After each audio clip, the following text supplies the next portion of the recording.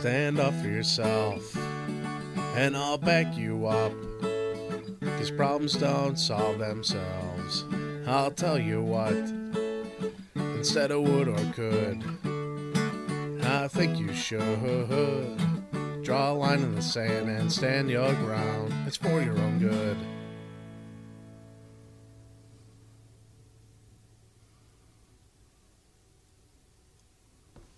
Hello. Thank you for joining us for another episode of The Voice of Families and Addiction. As we start to continue our review on Chapter 7 of the book, Reentry Curriculum, Merging Two Worlds, we're starting to take a look now at the idea of relationships, and we're isolating this as a thought. I'm on page 193, and hopefully you've had a chance to download this from our website, familiesimpactedbyopioids.com, where it's a PDF on the reentry page. And with that, we're going to take a look at, in Chapter 7, how relationships kind of blend in together with support. And, I mean, there's a lot of ways that we can look at a relationship, and it would take us episodes after episodes to start into that world. But what we're really looking at when we're saying this as part of reentry is you're going to need good relationships. You may not have the skill of developing good relationships. You could say, well, Roy, I know who I like and don't like, and that's not what I'm talking about. Because you may like them for the right reasons, and you may like them for the wrong reasons, and you don't even know it. But with that in mind, the old adage of you are the company you keep tends to play in the fact that this could contribute to recidivism back to incarceration if you're not choosing the right relationships. Seems pretty obvious. I hate to use that word obvious. It's so insulting, but it seems to be that that would make sense. So choosing the right people to be engaged with in a friendship and the depth of that friendship, the frequency that you talk and meet and group together with this person or group of people will have a lot to do with how much you feel that they support you. Now, I'd also like to take just a second before we dive into the material. Support you doesn't mean they agree with you. I mean, boy, I'll tell you what, if every relationship I had was based on the fact that somebody had to agree with me, I probably wouldn't have too many friends. But the fact is, one of the more fruitful part of a good relationship, a good friendship, is where the person that you're dealing with or having this interaction with is willing and able to speak both good, bad, and indifferent when it's appropriate. So let's go ahead and take a look at what is a healthy relationship. Most people get tremendous pleasure from speaking about themselves. So let's take a look at the person that you're having the relationship with. If we're talking a lot about ourselves, we have to be careful. If always talking about ourselves and our achievements and our problems, the people you know, especially if they're good, are going to get fed up with listening to you. Makes sense. If we're willing and able to listen to them, we'll find out how much more they appreciate us, and you will find out how much you appreciate them because of the fact that you're listening, not because of the fact that you're talking. Some people aren't aware of how much they dominate a conversation. I've been guilty of that. If you find you're always talking about yourself, consider this advice. And here's the advice, in quotations. Nature gives us one tongue and two ears. That's the way God had designed us. So we could hear twice as much as we speak. So kind of keep that in mind it's kind of a pie chart. How much of the time when I'm with this person am I spending talking about me? And how big is the slice of pie where I'm listening to them? If you're like most people when you're starting this out, it's going to be a 90-10 split. 90% of the time you're talking about yourself because you want to impart and you're thinking, well, I'm sharing myself. How would they know what I'm up to unless I talk about it? Well, sometimes when you listen to other people, it's a more rewarding, enriched, involved, moving forward relationship and conversation than it would be if you just did all the talking. You might even learn more about what it is that you're dealing with by listening more. And somebody might say, well, how could I listen if they don't know what I'm talking about? You know, we'd like to think that something that we're doing is unique and never been done before, and I can't believe I'm experiencing this, and I got to give you all the details. And yet, a lot of the time, not most of the time, but a lot of the time, we know what you're going through because it's nothing new. It's just that it's happening to you, and this situation is new, and I get all that. But we don't have to go into such detail. If I were to say, I went down to the store and I didn't have change, and then this person spent time about, oh, yeah, that happened to me, and this is what I did, and da-da-da-da-da. As opposed to me saying this, I went down, and it was a hot day, and I got out of the car, and I went inside, and I looked around and didn't find the product I wanted. It wasn't until I got to the cash register that I realized I didn't have change. So then I went back to my car, and then I realized that maybe something had fallen out of my pocket, so I started looking underneath the seat. The person's looking at you like, oh my gosh, do you have to tell me every detail here? You went down and you couldn't find the money that you thought you had in your pocket. So with that in mind, which is more important to you when you're talking about harmony in a conversation? Remember, we're on page 195, and there are about, because it continues on in the guide to 10, and that takes you to 196. So if being right in a conversation is important to you, you're probably not going to achieve much harmony. And you more than likely are not a very good conversation to have, because anything that I say, you're going to say, yes, but, or yes, however, or it wasn't that way, or let me correct you with what you're thinking, because that's not what I'm saying, or I know that I'm right, and you're just going to have to accept it. It's kind of like, well, okay, dude, be that way, but don't expect me to listen to you for very long. So you might find that your relationship becomes unhealthy because of that. They're listing things here that have a healthy relationship and a not so healthy relationship. So as we start to talk about the different 10s, and we're on number 3 now, avoid gossip. The funny thing about gossip is when you're gossiping and you're telling something, oh, well, and then they did this and then they did that, they're in the back of their mind thinking, how can I trust you if you're telling me this about them? Because I just have to assume you'll do the same thing with my conversation with you. So I have to be guarded now because I know you have a tendency to gossip. And it's not the fact that you've been found out that you gossip because of the way that you gossip. You may want to look at, why are you gossiping? What are you trying to achieve? Are you trying to act like, you're able to know more about people than they wanted you to know about them? Or that, look at all the people I know and I could talk about their different worlds and lives? Or, sometimes gossip is a matter of insecurity in ourselves. So you may want to do a little mindfulness and ask yourself, why do I gossip a lot? What's in it for me? So the other one is forgiveness. Now, forgiveness is on both sides. And you can really, do a deep dive again on the topic of forgiveness. But the fact is, in a healthy relationship, it is definitely active. And on a not so healthy relationship, it's absent. Okay? If you're not able to forgive somebody, and this is how I look at it. God forgave me. He loves me that much. Now, we're not God, so we're probably going to have intermittent indicators that say, this is a good idea to forgive them for this, and this other thing is not such a good idea to forgive them for that. So you'll have to decide, what is forgiveness for you? By the way, if you spend some time in that area of forgiveness, you may find that your whole persona, your constitute of who you are, changes in a very good way. Let's face it, you were in incarceration, so I bet that didn't feel like you were forgiven because you were being punished at the time. And then you get out, and everybody looks at you as you're a felon, or you were in jail.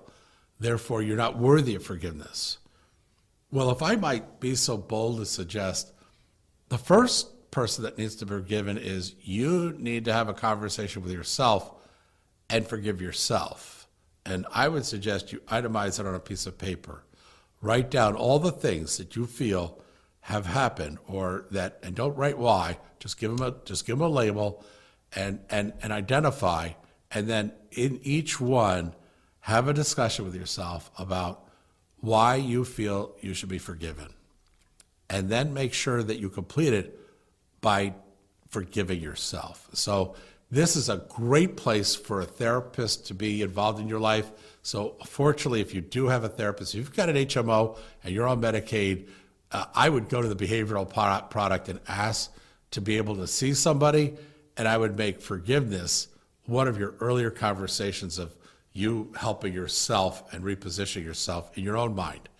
More people will be able to forgive you for things that you do in the future if you have an understanding of forgiveness of yourself. That doesn't mean, oh, I can do anything, then I can just bless myself and forgive myself and go out and do dumb things. That's not what we're saying, of course. But if you're carrying the fact that I'm not worthy of forgiveness, then other people will likely see that in you, and they will not give you forgiveness either. They won't be so inclined. So you kind of set up the plate that you're going to feed off of. So know when to keep silent. Silence is a good thing. They call it a poetic pause. That was a poetic pause, by the way. You couldn't hear it. You're not supposed to. It was silent. So with that in mind, a poetic pause gives both parties a chance to be understood with what you just said. But being silent is not an indefinite, timeline. There's a period in the conversation when your silence is a gift. It's a gift to keeping a healthy relationship. So if you know that a friend has a bad or unworkable idea, don't always argue against it. Just keep silent and let them work things out for themselves. It's a mistake to always feel responsible for their actions. You can offer support to friends, but you cannot live their lives for them. When you're in jail, a lot of times people will say things, and we'll take time to tell them our thoughts of maybe how they could rethink that. Don't do that when you get out, okay? Leave that back in there. Find a better way and just keep silent. And they will appreciate the fact that you listened to them and you didn't give them back an opinion on how they should be living their life or how they should move forward. You just listen to them. That's called show up, but shut up. And in that mind, it sounds kind of rude, but with that in mind, show up, be present, be attentive to the conversation, but don't necessarily give your advice or tell them how they should do it. That doesn't mean you're not listening. It doesn't mean that you don't care. If anything, it means the exact opposite.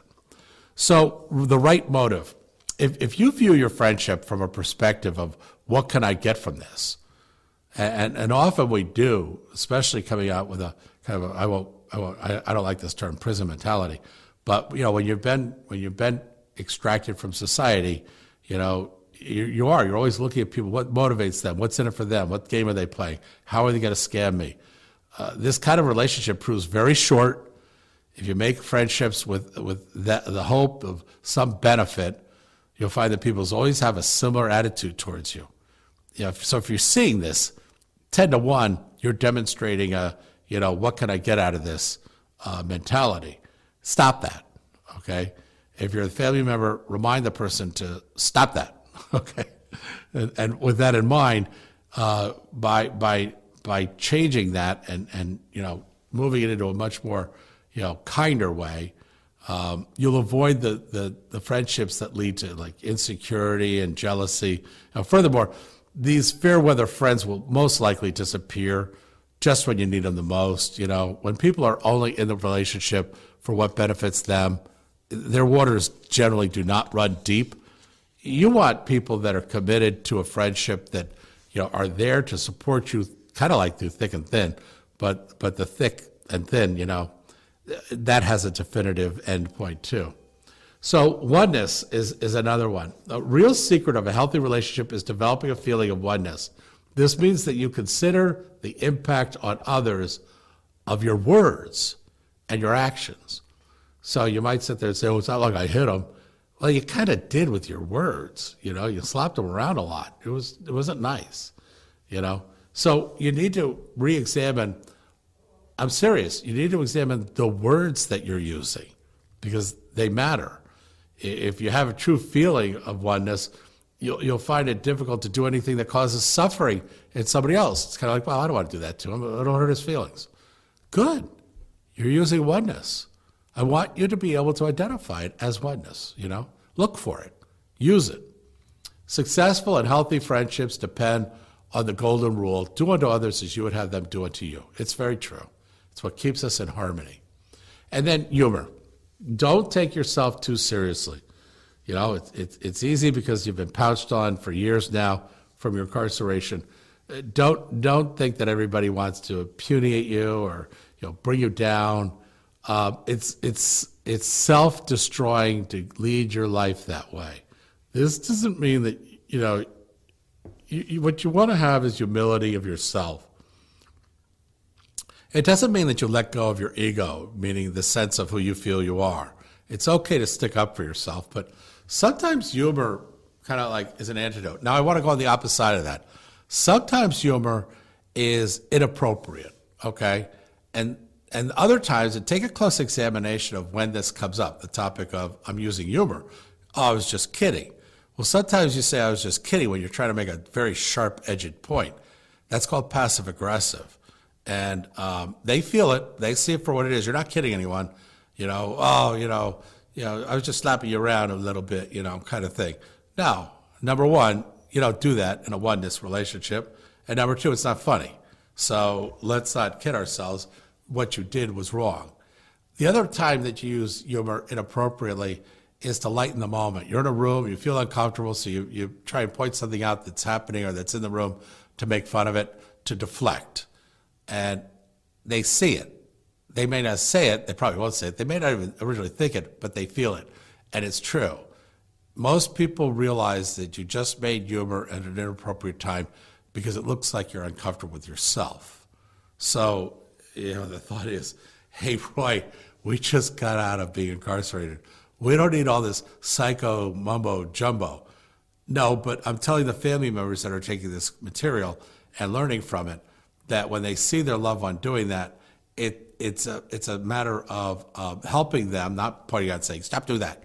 That's not going to be helpful. But getting them to kind of like take a look at when is humor good and productive and helpful. And then on the opposite side, when is it counterproductive and not so helpful? I would spend more time on the good than the other. So work at relationships. Don't overanalyze them. And my original thought is, then why are we taking, 5-6 pages of this chapter to describe to us a deep dive? Well, we're not saying don't understand relationships. We're saying in your practice of relationships, don't overanalyze because we don't know for sure. Oh, they did that because of this, and if it wasn't for this, they wouldn't have done that. And, Barbara had something to do with it too because they get in a fight. So he's just taking that out on me and our relationship, blah, blah, blah, blah, blah. Now, time out, It means we take little time to consider others, remembering birthdays and anniversaries. You don't want to do that. It's a mistake to spend several hours dissecting a relationship. This makes the whole thing very mental, okay? And there are negative consequences to that. A good friendship should be built on spontaneity, meaning it's in front of me and I dealt with it for my genuineness at the moment. It's new, it's sharing moment. Humor can be often a more benefit in these discussions too, because you're trying to keep it light, all right? You don't have to always be light, but just be aware of when you're light and when you're heavy, and definitely be aware of your thought life of when you're overanalyzing it, because that could take you to some very dark places based on our past experience of where we just came from. So concern and detachment.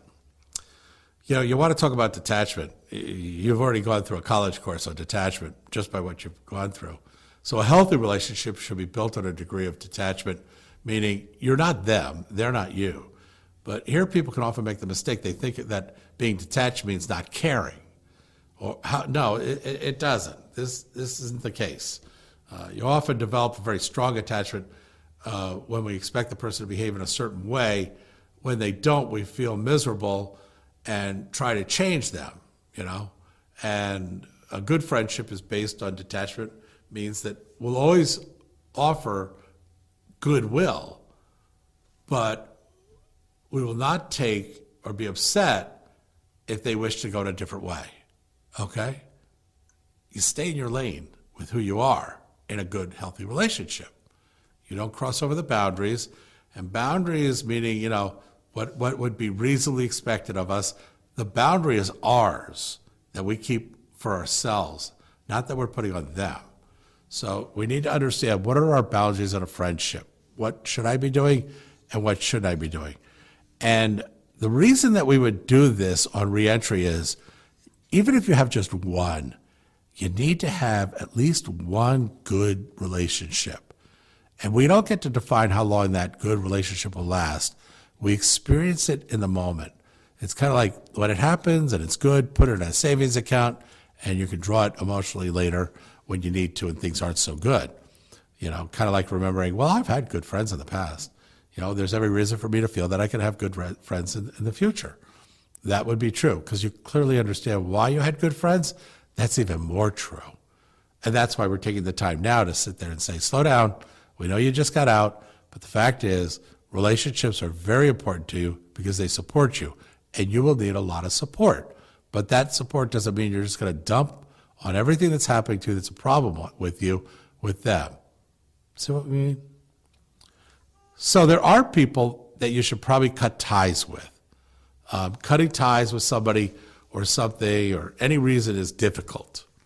Leaving the relationship is hard on both parties, but sometimes it's absolutely necessary.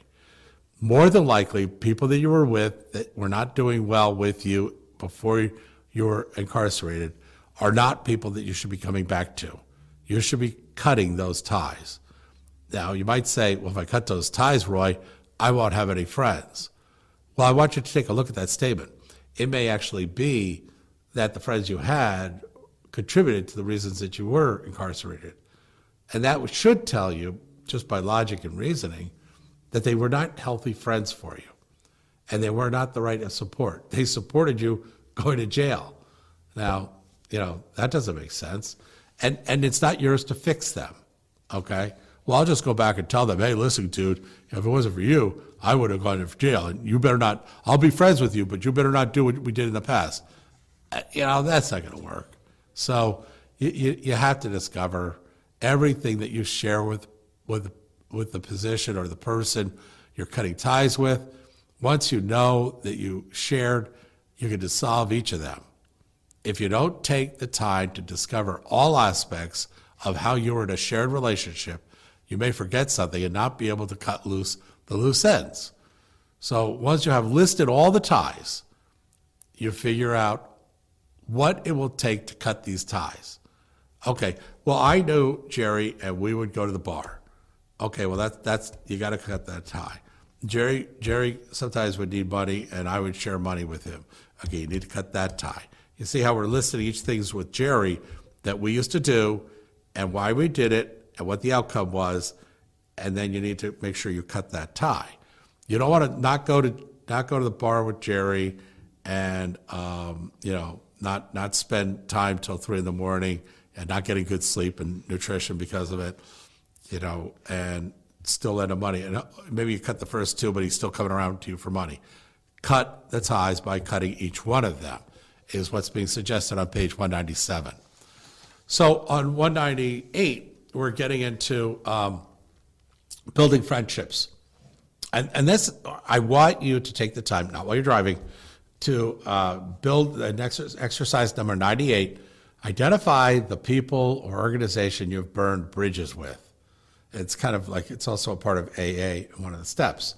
Name the people and organizations you need to make amends with.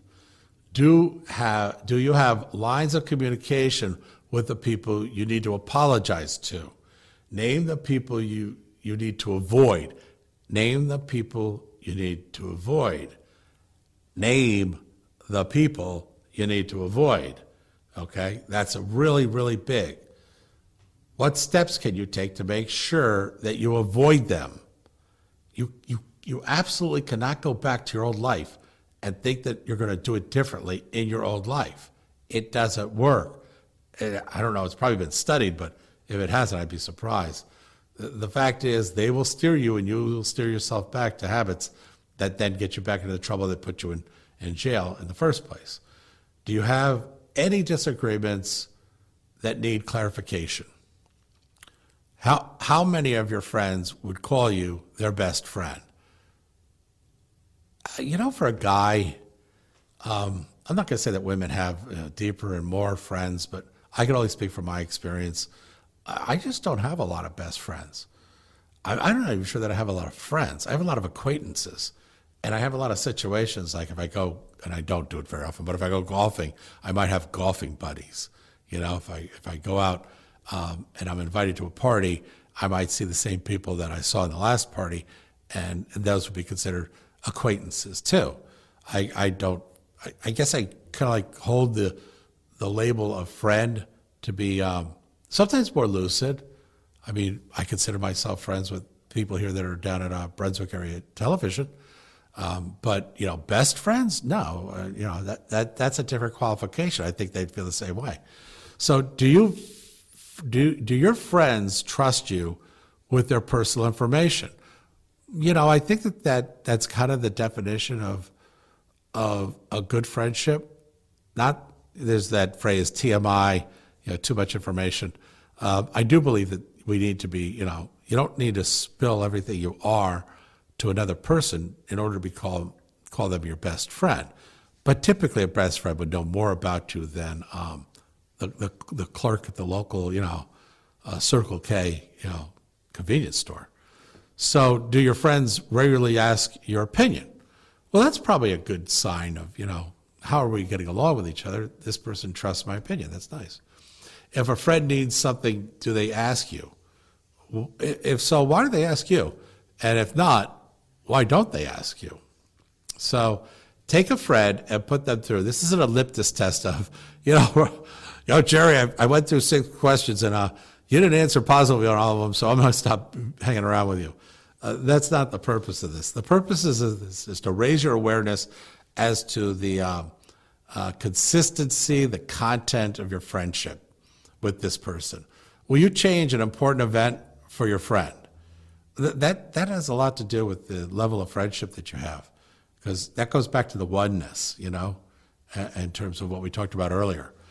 Do you think you are helpful to your friends? I mean, would they sit there and say, John is pretty helpful to me, and I think that this is something that we need to kind of take a look at, because what gifts do we have when we're saying I'm a friend to them? Well, why? What gifts do you share with them in your friendship? So what other materials are out there on friendships? Oh my gosh, are you kidding me? Anthony Robbins, Awaken the Giant Within, Stephen Covey, First Things First, and 7 Successful Habits of Highly Effective People. Dale Carnegie is as old as the watch on my wrist, which is old. They have all approached the topic, and there's just a plethora of good information on what defines a friend. But there is none better than your definition, because that's what's real for you. And what we're asking you in this podcast is stop and learn. Take the time to understand why you are a friend. What is the composition of a friend? And then compare it to what friends do I currently have. And you'll find that there are different levels of friends, and that's good. That's okay. I have a friend for this, I have a friend for that. That's okay, They may be using your friendship in the same way also. So with that in mind, I want to wish you good luck. And please, family members and the person, take the time to understand your relationships and how well they support you. This will be a definitive factor in your success in avoiding recidivism back to incarceration. Because there were habits that got you into it. Your friends can offer you, especially new good, it doesn't have to be new friends, but good relationships help you to make change that is for the better. I want to thank you for joining us for The Voice of Families and Addiction in our review of Chapter 7, Relationships and Support.